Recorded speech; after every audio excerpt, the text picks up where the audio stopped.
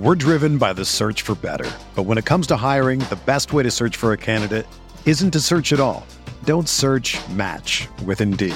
Indeed is your matching and hiring platform with over 350 million global monthly visitors, according to Indeed data, and a matching engine that helps you find quality candidates fast. Ditch the busy work. Use Indeed for scheduling, screening, and messaging so you can connect with candidates faster. Leveraging over 140 million qualifications and preferences every day, Indeed's matching engine is constantly learning from your preferences, so the more you use Indeed, the better it gets. Join more than 3.5 million businesses worldwide that use Indeed to hire great talent fast. And listeners of this show will get a $75 sponsored job credit to get your jobs more visibility at Indeed.com/Blue Wire. Just go to Indeed.com/Blue Wire right now and support our show by saying that you heard about Indeed on this podcast. That's Indeed.com/Blue Wire. Terms and conditions apply. Need to hire? You need Indeed. What's up, y'all? It's Drewski, and I've teamed up with Mountain Dew to produce a hilarious new basketball podcast called The Dew Zone with Drewski. Learn the backstories of your favorite ballers and celebrities like Jamal Murray. Did you have like a favorite team? Was it the Raptors at the time or no? Was the Raptors even started around that time? Come on, bro. I ain't that old, fam. You talking like I'm 50. Taylor Rooks, Asia Wilson, and many more. You won't want to miss this. Listen to The Dew Zone with Drewski on Apple Podcasts, Spotify, and wherever you listen to podcasts.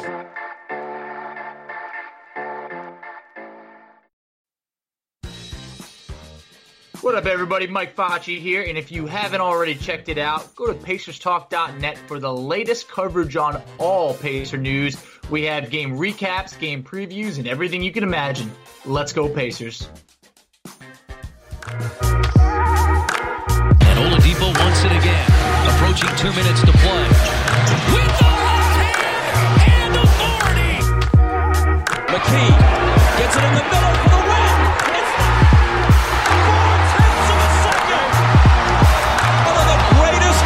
Playoff performers of his generation has apparently done it again. Yes! Mother chicken for sure! All the days! It's mother chicken. 9 seconds, 8 seconds, 7 seconds. Oladipo to win it. Another one! Another one! Another one! Ladies and gentlemen, welcome back to another episode here of Setting the Pace. I'm your host, Alex Golden, and joined, as always, by my co-host, Michael Facci. Facci, what's going on, man? Alex, the boys are back, winners of 3 straight, battling injuries. I could not be more proud of this team. We are back to 500. So I just want to let everybody know, if you're listening to this on Wednesday morning, we are recording just before the Hornets game, so we will not be able to recap that game, but that'll be on next week's show. But on today's episode, we're going to recap this 3-game winning streak, starting with that win in Brooklyn. Facci, Miles Turner goes down with a scary ankle injury, but Sabonis has a huge game. Jeremy Lamb returned that night. What did you think about that game? I thought it was a great win. I mean, obviously, the Nets weren't off to the best start, but it was against a playoff team. And being down 0-3 in the season, you really had to get a win. Mm-hmm. And I think that's exactly what the Pacers did. They responded well. And against Brooklyn, it was a quality win. You won by 10 on the road. And I just thought that was a game that Sabonis just really asserted his dominance, pouring in 29, but it was the starters overall. You had 4 starters scoring over 20, something the Pacers had not done in quite some time, and I was real proud of that team, that win. Yeah, that was really cool to see 4+ players with 20 points or more, and then the bench, I think they only had 16 points a game? Yeah, it was below the average, which was already very bad to begin with. The worst in the NBA was below that, so it was like G League level-esque. But yeah, so that Pacers bench, it's still been a bit of a problem. I think the last 2 games we've seen an uptick in that. I think they've actually scored in the last 2 games. They've matched what they scored in the first 4 games, so their bench is getting a little bit better. It's kind of weird because right now the Pacers have been dealing with so many injuries. I mean, Sabonis, Miles Turner, Edmund Sumner, Victor Oladipo. I mean, that's 4 of your top 8 players right now in the rotation. Out injured, you have guys stepping up like Jakar Sampson. I mean, TJ Leaf got the start Friday, played terrible, came back Sunday, had a huge game off the bench against the Chicago Bulls. I mean, honestly, just getting contributions from everybody in different areas has really made has been a huge factor in this team getting this 3-game winning streak going. And then tonight, hopefully they'll get that win in Charlotte as they continue just to keep pushing through the ups and downs of the season and fighting their way to victories. You could sum it up as best as next man up. And there has been someone stepping up each night. I mean, we finally just saw Aaron Holiday have a pretty good game, definitely his best game of the season. But TJ Leaf, I mean, I got to say, Alex, I know he dropped 28 against the Hawks to end the year last year, but this might have been his best game when it actually mattered. Oh, for sure. He had a double-double. I mean, he was very active. I saw he had a swat that made him look, like a real shot blocker. I don't want to start throwing some names over there and start dissing some people, but, I mean, he had an emphatic dunk. TJ Leaf was doing a little bit of everything. It was just great to see the whole team collectively step up, and we haven't even gotten to Goga yet. Right. Yeah, I mean, Goga, let's save him for a little bit because I want to go in depth about him, but I want to go back to TJ Leaf. So last week on the show when we had Alec Ramsey on, we were discussing, Leaf needs to be humbled. He needs to be taken out of the rotation, sent to the G League in Fort Wayne. Then he comes out and does that, and Alec asked a question last week. He said, does he know he's bad? And we were all like, he has to know he's bad. And you're like, I don't think he does. Well, I'm starting to I'm going to agree with you now, Facci.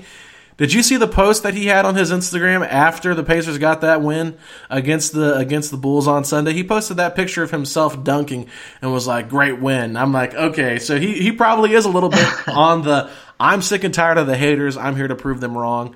But still, I mean, was that game enough to make you feel comfortable with him out there getting significant minutes? I wouldn't say comfortable, but I felt like he earned minutes for the first time, where I felt like he had not been earning the minutes in a game where, Leaf was asked to play big in that game. He corralled 15 rebounds. I mean, it was impressive. It really was. And I just felt like he just did a little bit of everything, and we needed that performance because while the Pacers won by 13, I don't know if they necessarily win that game without Leaf playing as big as he did. No, for sure. I mean, Goga fouled out in 19 minutes, I believe it was, that game against the Bulls, getting his first career start. Jakar Sampson looked pretty good, but overall, I mean, we talked a lot about TJ Leaf and the game he had against the Bulls, but let's just talk about this Cavaliers game, because this Cavaliers game to me was probably the most fun of the 3 wins. I know it was nice to see him get a win against Kyrie Irving and the Brooklyn Nets because they've been getting so much hype this offseason, but the way that the Pacers dominated the glass without Miles Turner. It was the breakout game of Goga, but Sabonis had 18 and 17. Brogdon was on fire. Jeremy Lamb was really good again. TJ Warren was horrible that game. I think he was like 1 of 8, but you got contributions from other players. But that game that he had against Tristan Thompson, keeping him off the glass as far as Sabonis goes, that was so big for that Pacers victory over the Cavs. It really was, because this was the revenge game against Cleveland. Tristan Thompson already had 2 revenge games in a matter of 6 games. It's kind of crazy. It is. There's a lot of cold dishes of revenge going around, Alex. But we needed to serve one. We had a cold plate ready for Tristan Thompson because he just dominated in the first game. I think he had 15 and 13 on 70% shooting. But the second time around, just 7 points, 9 boards, and fouled out. So I thought the Pacers did a great job in that game against Cleveland. And it was, I mean, you had Miles Turner that was the first game. Sabonis really just played big in that game, and it was everything that you needed to see. Kevin Love still got his, but at the same point, you started to see guys step up like Goga, and it was pretty awesome. Yeah, and so let's just go ahead and dive into Goga. We've kind of mentioned him a few times here, but really, I think fans have not been this excited probably about a player than Lance Stevenson when he returned. Honestly, when he returned against the Raptors a couple years ago when the Pacers brought him back to that 3-year deal for $12 million. So, I love Goga. I think he should be getting significant minutes, especially with that backup role. I don't think he's necessarily ready to be a full-time starter in the absence of a Miles Turner or a Domas Sabonis, but what do you really have left? I mean, there's not a lot of big guys on this team, but he needs to be getting minutes. when Turner and Sabonis are both healthy, I still think he needs to be in that rotation. Offensively, he looks really good. I mean, his shot looks so good, Facci. He can shoot from three. He can shoot the mid-range. He has such a nice, soft touch. Good hands. I know that Quentin Buckner pointed this out when he saved the ball against the Cavaliers one game when the ball was a little bit overthrown. He saved it. Just has real soft hands. His biggest problem, like we mentioned when that was going to be a problem with big men this year, is this the defense. Getting himself in the right position, not fouling. It's hard for big guys that are young to just develop this skill. But once he settles down a little bit on the defensive end, watch out. I think he could be a huge force off the bench. But right now, still a work in progress. But offensively, I'm in love with his game. I couldn't agree more. We were talking off the air through text messages saying it's going to be like sink or swim for Goga. Right when Miles went down, it was like, we're going to need him to play. It's not an option to keep him on the bench. And he knows it. He even said that every day he's trying to get a bit stronger, more athletic, a bit more explosive. He knows he needs to, just be able to bang a little bit so he doesn't get bullied. And I just felt like that was the coming out performance where, you could just see, he basically had a double-double and 4 blocks in back-to-back games. Huge. So what fans got to realize is he's a great rim protector. He really is. There's also the difference between being a great defender and being a rim protector. Because right now it seems like Goga wants to block everything, and it has got him in some foul trouble. So I think that comes with experience. You're going to be able to learn a thing or two as the season goes on, and that we know, hey, if that's what he needs to work on, I feel fine about that. But from a rebounding, a jumper standpoint, he looks great.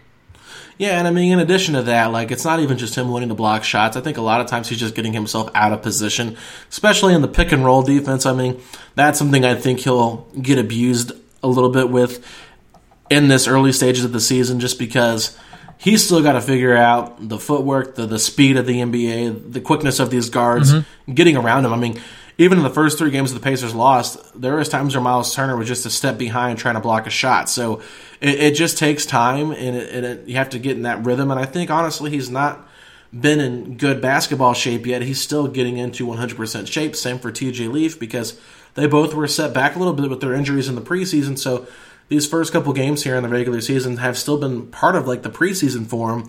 And, November's looking a lot better than October did. So, we got 2 wins in November. We have a very easy schedule coming up. You got the Hornets tonight, or Tuesday night, correct, and then the Wizards on Wednesday night at home, and then you're playing the Pistons again on Friday, 3rd time in, 9 games. So, yep, just some winnable games here. Injuries to the Pistons as well. The Wizards are...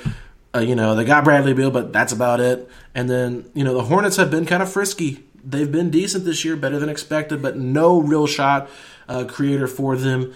Last year, it was just Kemba was killing us, Jeremy Lamb was killing us at times, and we just got obliterated in that pick and roll with Kemba and Cody Zeller. So, honestly, I think the Pacers have a real good chance here to get some wins racked up in the month of November. I really think this team's poised to go on a run, because I think what's even more impressive is they're 3-3 now. That's not going to shock anyone. But when you talked about it before, the guys that are out now, even Jeremy Lamb missed 2 games. Right. So, Lamb has already missed 2 games. Miles Turner's out, but it seems like he and Sabonis are almost ready to return. They have the upcoming game against Washington tomorrow, so playing a back-to-back. Maybe the Pacers throw Sabonis out there tomorrow and just wanted to save him for the back-to-back. I think that's a smart idea. So I do think that this team is going to get healthy at the right time, but also the schedule allows for them to be able to go on a run. But also, I think the team is starting to click a little bit more now. That just gets me so excited when they are all healthy together that everything's going to be all right. Because while we named a couple guys, there's names like Malcolm Brogdon, who I don't even think we brought up yet.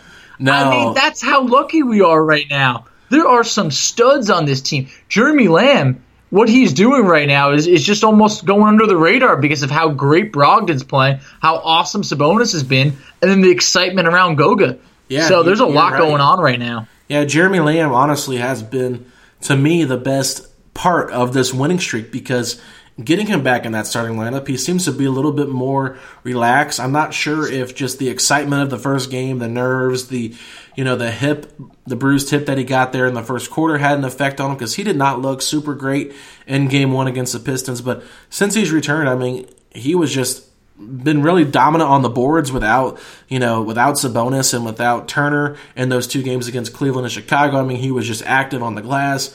And Brogdon, I mean, my goodness, this guy, you couldn't ask for anything better than what you've gotten from Malcolm Brogdon. Like, anything you thought you were getting from Brogdon, he's exceeded that by like 10. So just phenomenal play from Brogdon. He's all-star level at this point.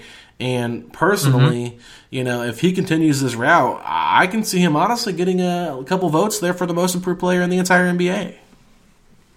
There is not one thing that anybody can disagree with what you just said.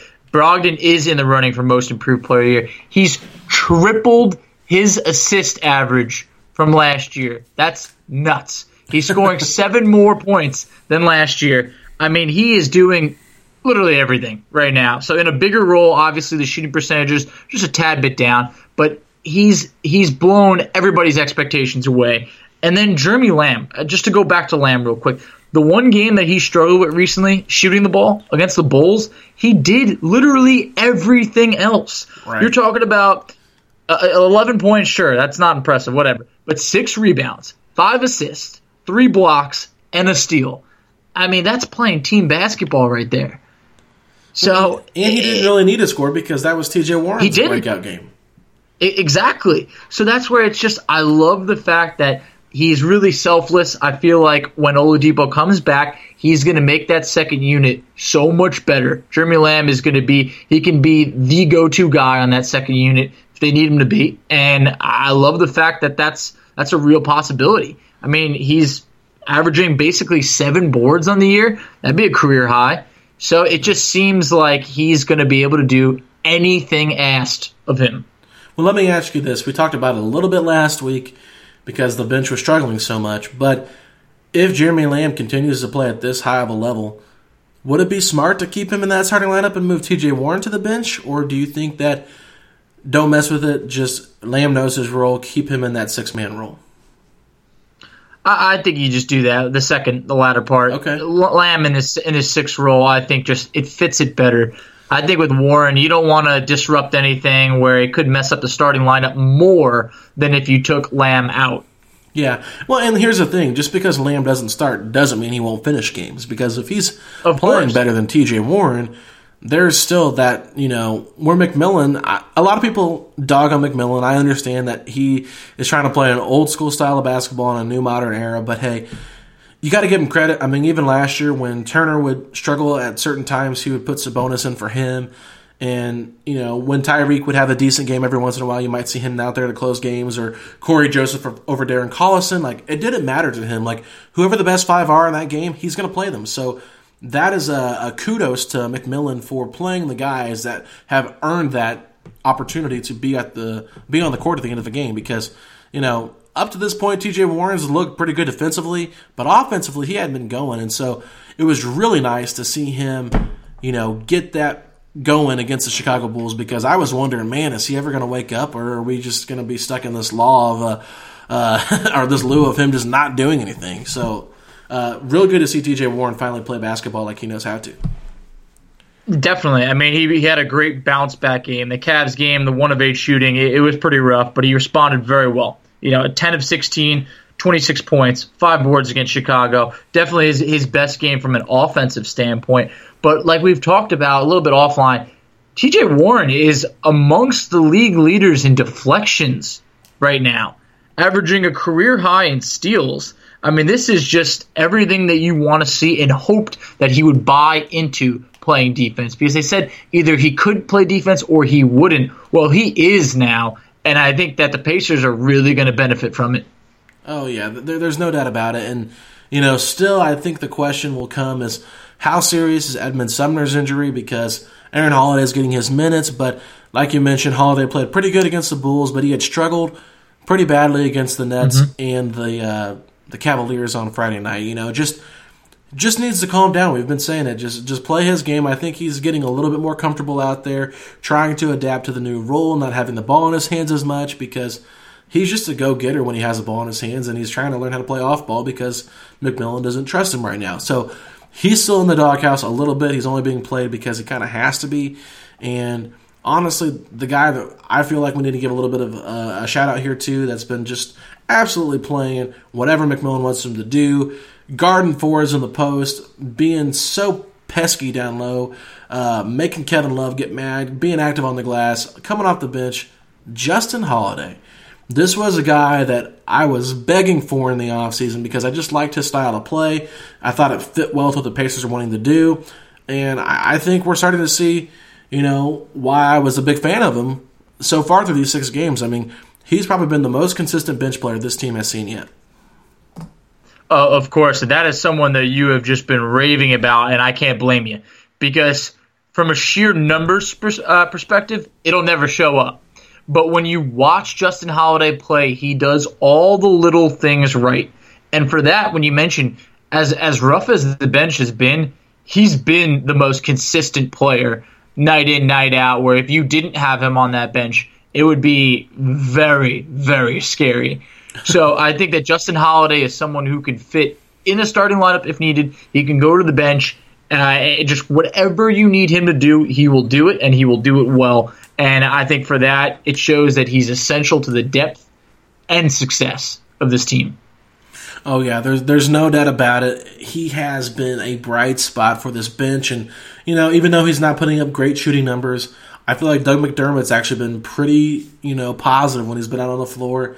And I've enjoyed the Pacers going a little bit smaller. I know that they're being forced to do that, so they're just trying to make it work with what they have. But I have enjoyed seeing them play a little bit smaller with T.J. Warren at the 4 some.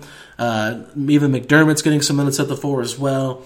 And I know that McMillan had been staggering those center minutes between Sabonis and Turner when they were both healthy and Goga was not in the rotation. But, this team has got to figure out their identity because once Sabonis and once Turner are back, I mean, those are 2 of your top 5 players on this team, arguably 2 of your top 4, depending on how you feel about how Jeremy Lamb's played this season. But, getting those 2 back, acclimated with one another, trying to figure out the system, the way they want to run it, it's still a work in progress. So I think there's still some hurdles that the team is going to have to get over as the season prolongs. I mean, enjoy the wins right now, beat the bad teams while you can because you're more talented. But ultimately, what I'm trying to say here, Facci, is we still have yet to see if this Turner-Sabonis thing can really work because in the first 3 games, it didn't look great.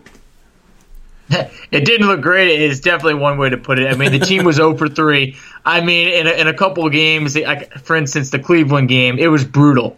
And then all of a sudden, Turner goes down, and then the Pacers win 3 straight. But then one of those games also didn't have Miles or Sabonis in there. So we really do not have any of the data or the numbers to really prove anything yet. So it's still to be determined. But I'm just happy that the team is all coming together now. Just a few keys to the winning streak. I felt like the Pacers are playing defense again, and they're winning the rebounding battle. That is huge. For a team that was getting crushed on the boards, you come out and you punch Cleveland basically in the mouth, and you out-rebound them 58-45. Love that. You out-rebound the Bulls by 6. But also, you've held 3 of your last 4 opponents to under 96. I mean, that's very impressive in 2019 NBA basketball. So I think that also a key underrated part, we've had less turnovers than our opponents each of the last few games. That makes a difference. You don't turn the ball over and you rebound it, you're gonna put yourself in a good spot. Also, to go back to Goga real quick, there is no coincidence that the Pacers have had 10 blocks in their last 2 games, and Goga has played extended minutes in those 2 games. That's why they got him. He's a rim protector. You gotta love that. No, you do. And the only thing that I really want to see improve on with this team, and that wowould be 3-point shooting. They are shooting a little bit more with the smaller lineup, but at the end of the day, the percentages are dreadful. Doug McDermott's got to get going. Brogdon's looked pretty good, but he's been inconsistent from 3. Jeremy Lamb, just TJ Warren. These guys have got to do a better job shooting threes. TJ McConnell won't even attempt one. I mean, I think that Ben Simmons probably has a chance of attempting more threes than McConnell does this year. But he just dribbles around and tries to look for guys and whatever. I mean, I just want to see more threes go in because honestly, like, we've won these games. They've been pretty big wins, double digits here. But if they hit some of those threes, this team's winning by 20 points. I mean, that's the difference in not hitting threes and hitting threes because the other teams are hitting threes against us and we're not. I mean, I think we shot like 18% in that Cavaliers game. And that's just bad. We only won by 7 points, but if you hit 2 or 3 more of those, you win by 15. So it's one of those things where I just want to see this team continue to grow, continue to gain that chemistry, but ultimately – this is what we talked about all offseason. Finally having a point guard who can control everything is just the key to this team growing and becoming a true contender in the Eastern Conference. It really is. Brogdon right now, second in the league in assists per game. I mean, what he's doing is everything you've asked for the Pacers to go after in a point guard for years. He is delivering in that. I do think that he could be an all-star this year. I think most improved player. He has to be in the running for that. To touch on the three-point shooting that you mentioned just now, the Pacers have attempted the fewest three-pointers in the league right now and are shooting 32% from three. So it's exactly. It's not like last year where we weren't shooting threes, but when we did, we were top 5 team in percentage. Right now, there's a non-existent three-point shooting team right now in Indiana. Few attempts and low percentage is not a success in today's NBA. I mean, that's what the analytics will show you, and they're really pretty dead on about that if you're an analytics person. So, Facci, anything else you want to talk about in the recap here? Just they're going back to their identity of just being a defensive team right now. 103.8 defensive points per game, third in the Eastern Conference. And I saw a little stat I was digging up. Coming into the Bulls game, 18.4 deflections per game, third best in the NBA. So this team is pesky. They're starting to exactly. They're going back to the identity. Yeah, and I think that the defense will present offensive opportunities, fast break points, getting out in transition. I think that buckling down on defense makes it easier for your offense to come. And if your offense is coming, then you're more willing to play defense. So, yeah, this all works together. I'm really excited about this team and where they're going. And, we got a couple games we can win up here in the future. And, don't want to spend too much time previewing them because there are a lot of the same faces we've seen already. But we do have some more news to get to, Facci, because we need to look at our fantasy points here. So last week, the Ferocious Faccis were ahead 198.5 to 187 against the Galvanizing Goldens. But after this week, Facci, can you give us an updated score? Yep. So due to a couple injuries, Miles Turner out, Edmund Sumner out, and Alze not quite logging any minutes yet. Alex took the lead. He had a strong week, got 230.5 points out of his team. Okay. And now is up. I only had 198.5, ironically the exact same amount. How in the world does that happen? The Ferocious Facci. Because the Faccis, we keep it consistent. That's what we do. But, however, I am now in the hole. It's 417 to 397 in favor of the Galvanizing Goldens. Yes, that's right. This is the gold standard, baby. We are on a rise because we have TJ Warren going off. We got Goga getting minutes. We've got TJ Leaf getting some significant minutes. And then, of course, the other TJ McConnell, just that guy is crazy. Like, he does little things you don't even expect him to do, but he gets a little bit of rebounds, gets us a couple of assists. He doesn't score a lot, but points are like not the biggest thing to get you fantasy points. The 8 blocks from Goga were huge. TJ Leaf coming in and getting me 15 rebounds. I mean, that game right there probably is one of the main reasons I got a little bit of a jump in there. And then Jakar Sampson as well getting some minutes, and he's on my bench as well.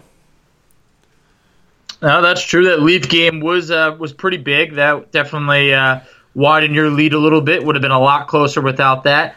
However, just a little side note, in the Bulls game, we finally had the first all TJ, all Holiday lineup. So we had, TJ Exactly. It was interesting to see. Wondered when that would happen, and finally did. So that was just a little fun thing to note.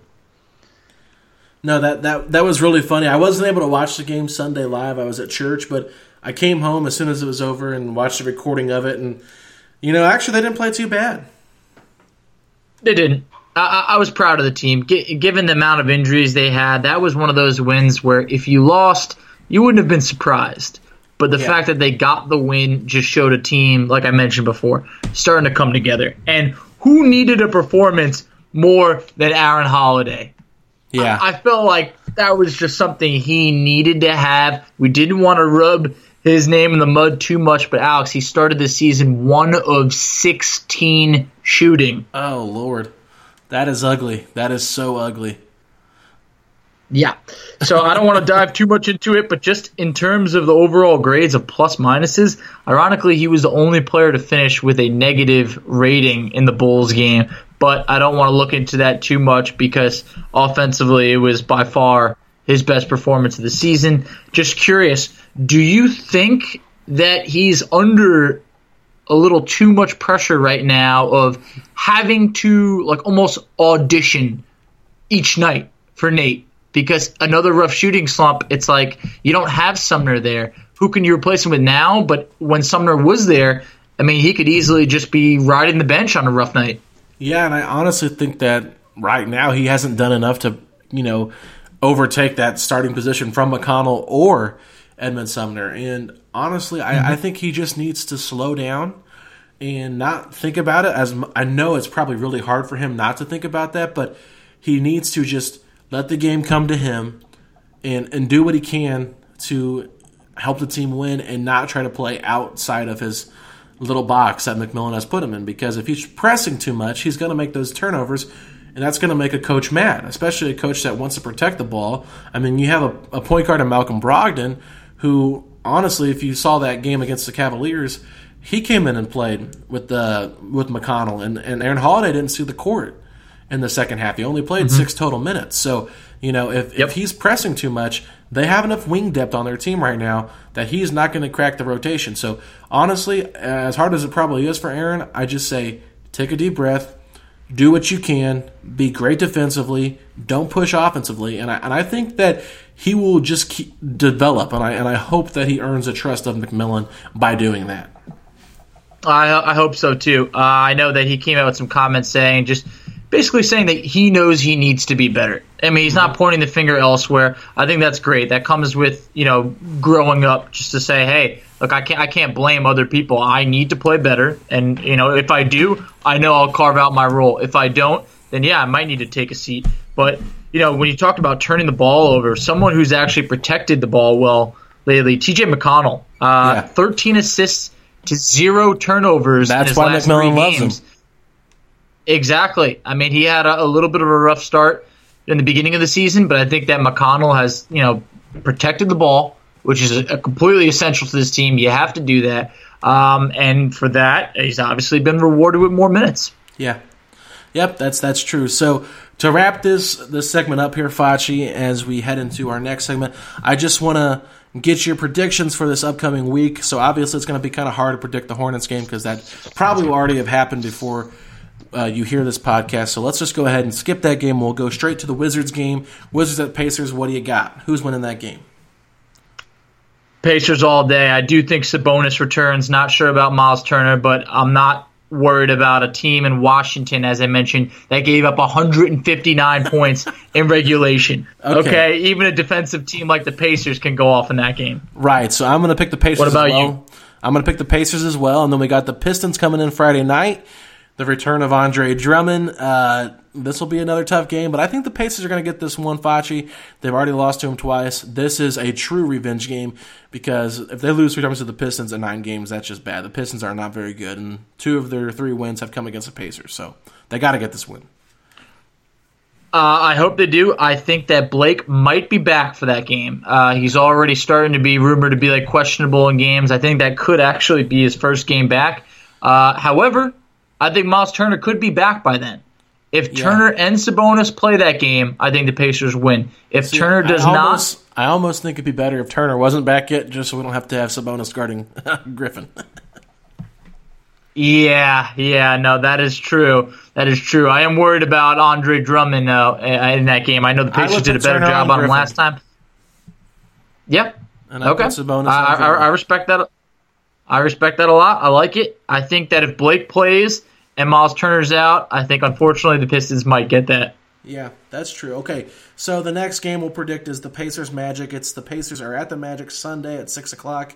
Another Sunday game. So you get Colts and Pacers action going on at the same time. But anyway, at Orlando's been pretty bad offensively this year. Defensively, they've been good, but offensively, not so good.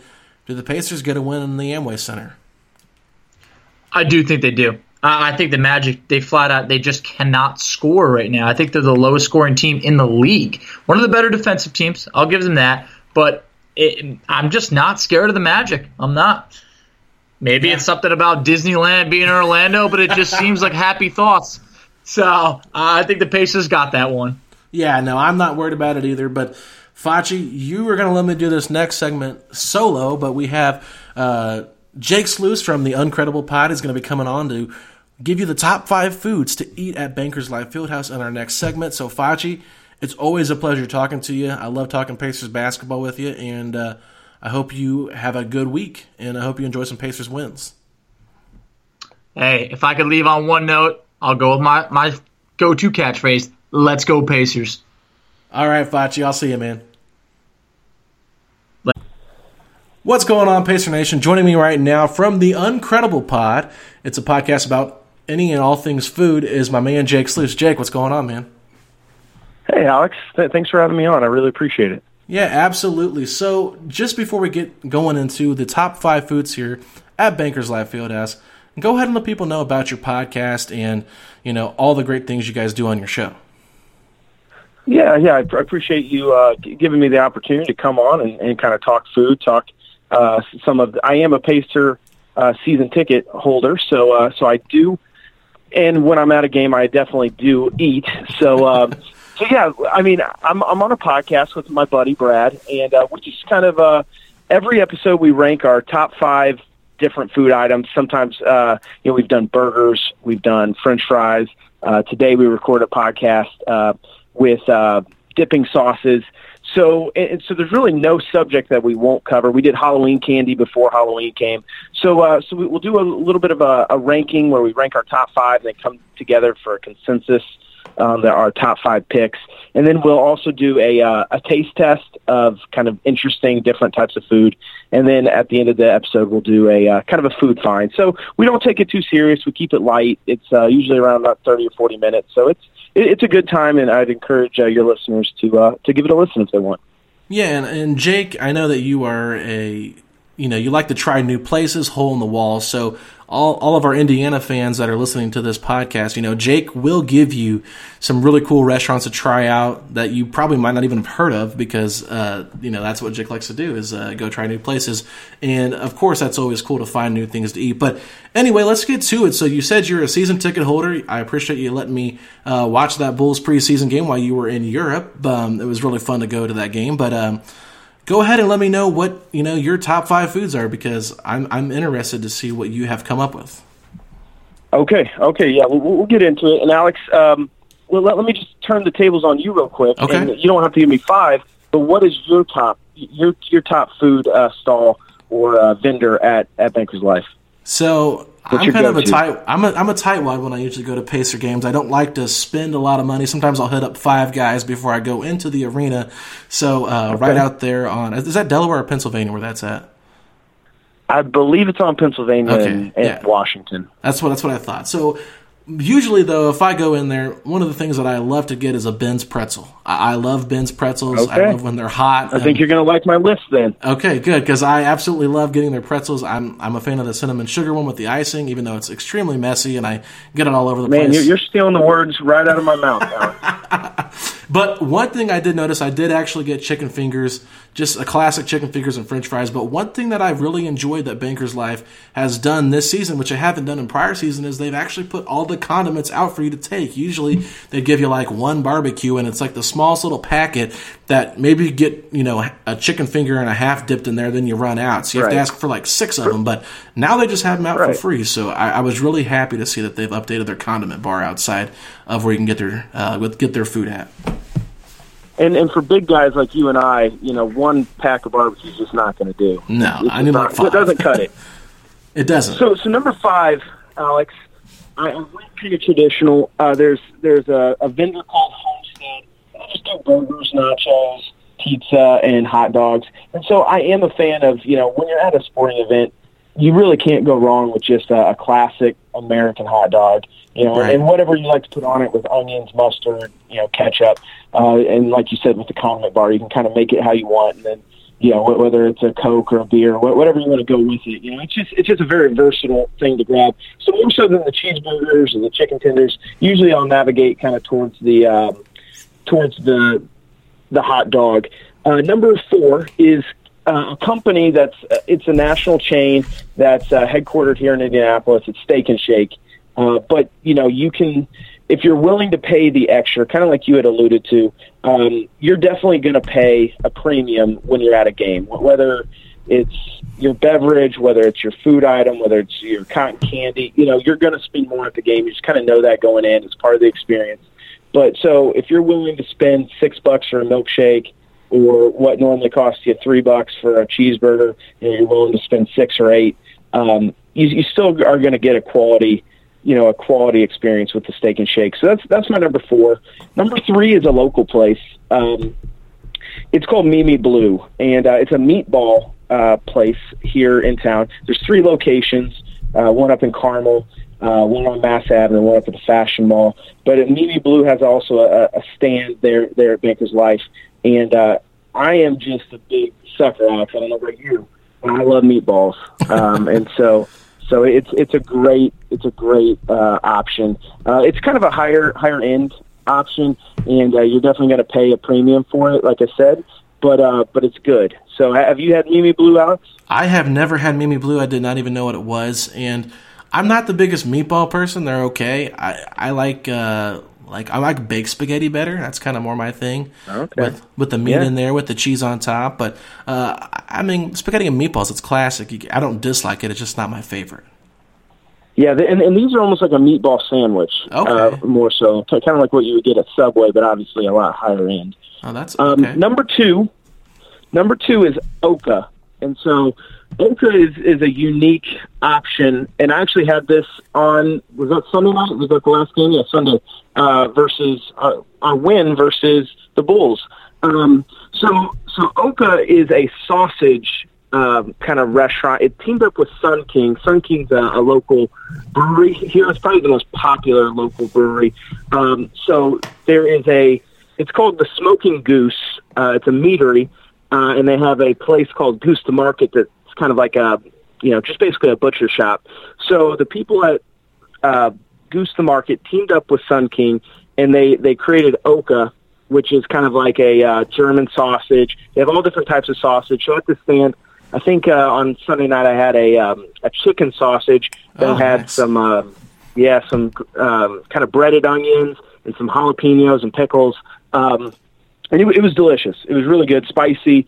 But they kind of switched it up on the different types of sausages that they serve each game. So it's kind of a freestanding stand, kind of one that they roll in and out. So they kind of set it up for games. But that's my number 2 spot. And number 1, like you already talked about, is Ben's Pretzels. Ben's Pretzels, it's if you like Annie Ann's and you think Annie Ann's is good, it doesn't even, it can't even hold Ben's jockstrap. It's not even close, So they're just so, they're just really high quality, and when you get them warm, and like you said, I prefer the cinnamon sugar because I got a little bit of a sweet tooth.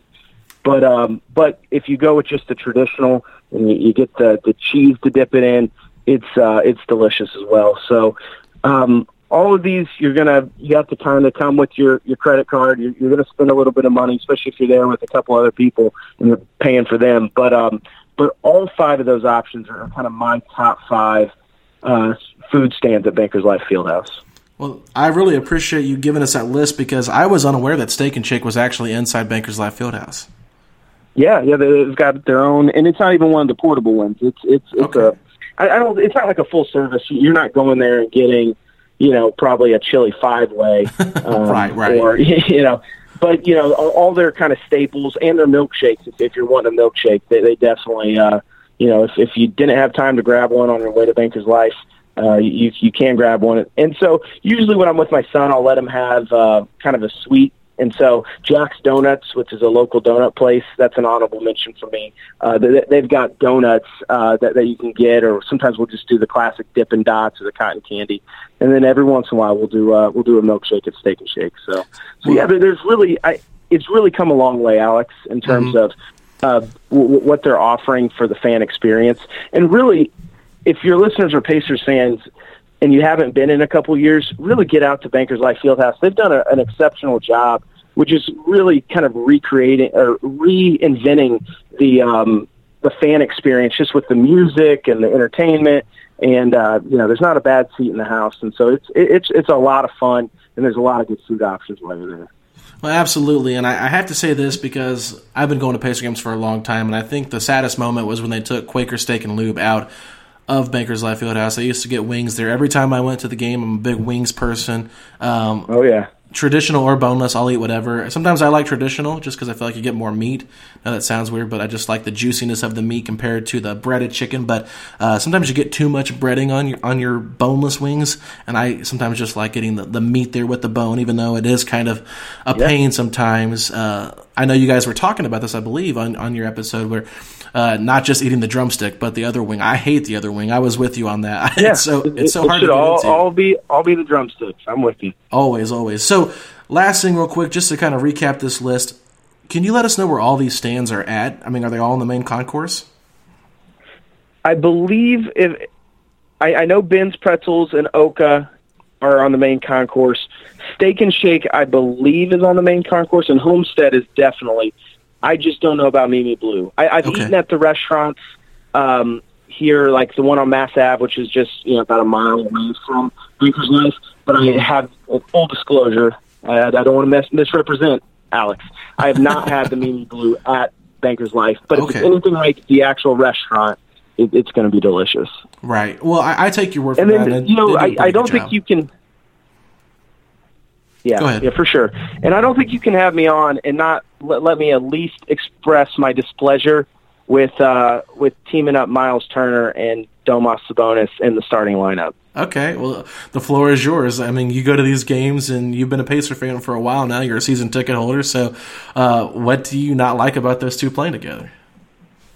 Well, I think if you look across the league, there's a reason why no one's playing two centers in their starting lineup. It's just, and you have an asset. They're both on great contracts. So I think you got to deal one, and I think you know. And this is just me. I'm a Team Domas guy, so I will I'll ride or die with my guy Domas. But yeah, I think if you can get some really good assets in return for Miles Turner, I think we've seen the first 3 games were 3 losses when you team those two guys together, and then the next 3.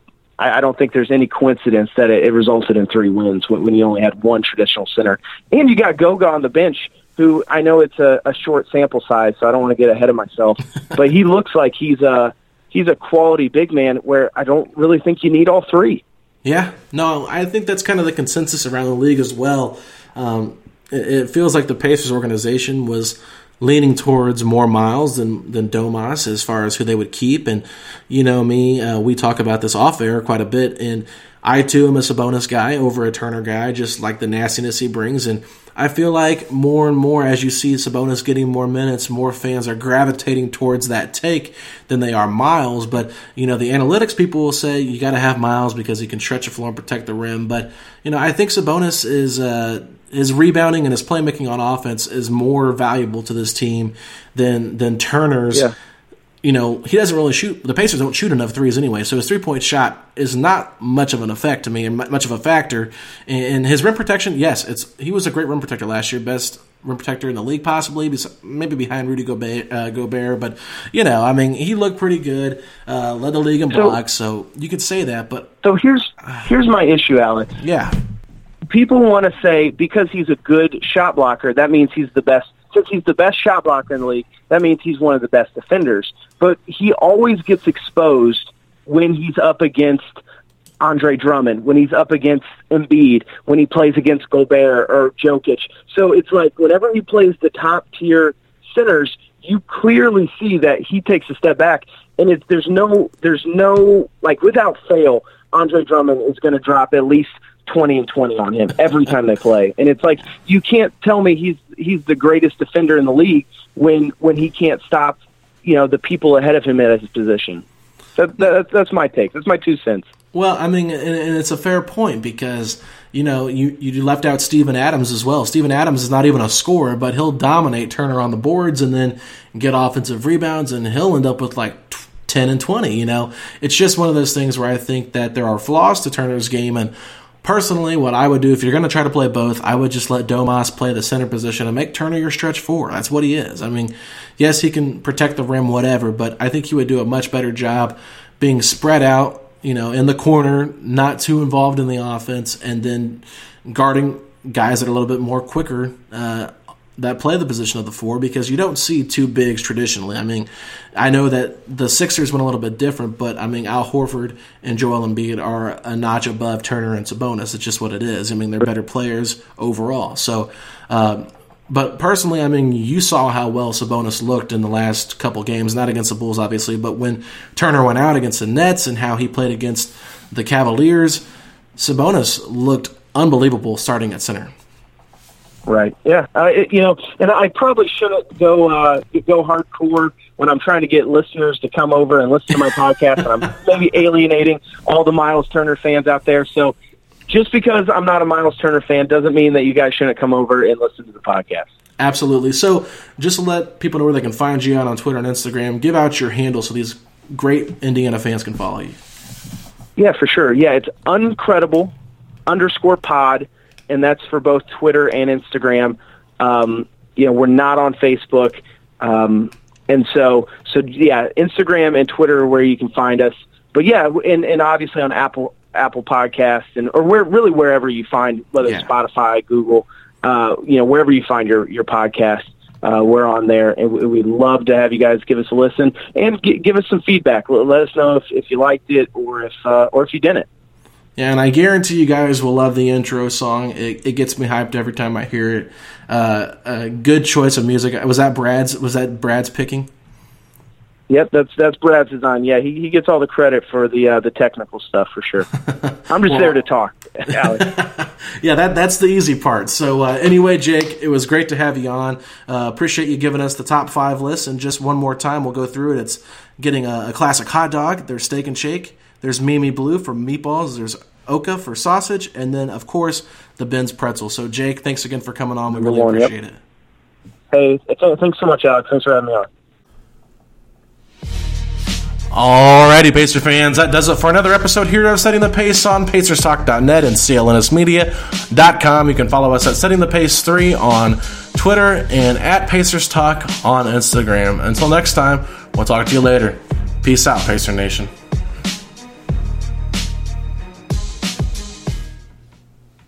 Sugar Ray Leonard, Roberto Duran, Marvelous Marvin Hagler, and Thomas Hearns. Legends, whose four-way rivalry defined one of the greatest eras in boxing history. Relive their decade of dominance in the new Showtime sports documentary, The Kings, a 4-part series premiering Sunday, June 6th, only on Showtime. Everyone is talking about magnesium. It's all you hear about. But why? What do we know about magnesium? Well, magnesium is the number one mineral that 75% of Americans are deficient in. If you are a woman over 35, magnesium will help you rediscover balance, energy, and vitality. Magnesium supports more than 300 enzymatic reactions in your body, including those involved in hormonal balance. From functional medicine doctors to mental well-being and female hormone experts, we all know that magnesium is the one mineral to improve all aspects of well-being and health. But which one? Magnesium Breakthrough from Bioptimizers, the trusted choice recommended by leading experts with 7 best-absorbed forms of magnesium to ensure your body receives the support it needs for overall well-being. Go to bioptimizers.com/balance today and use code BALANCE10 for 10% off. Support your journey to wellness at bioptimizers.com/balance. Magnesium Breakthrough from Bioptimizers, your foundation to optimal health and vitality.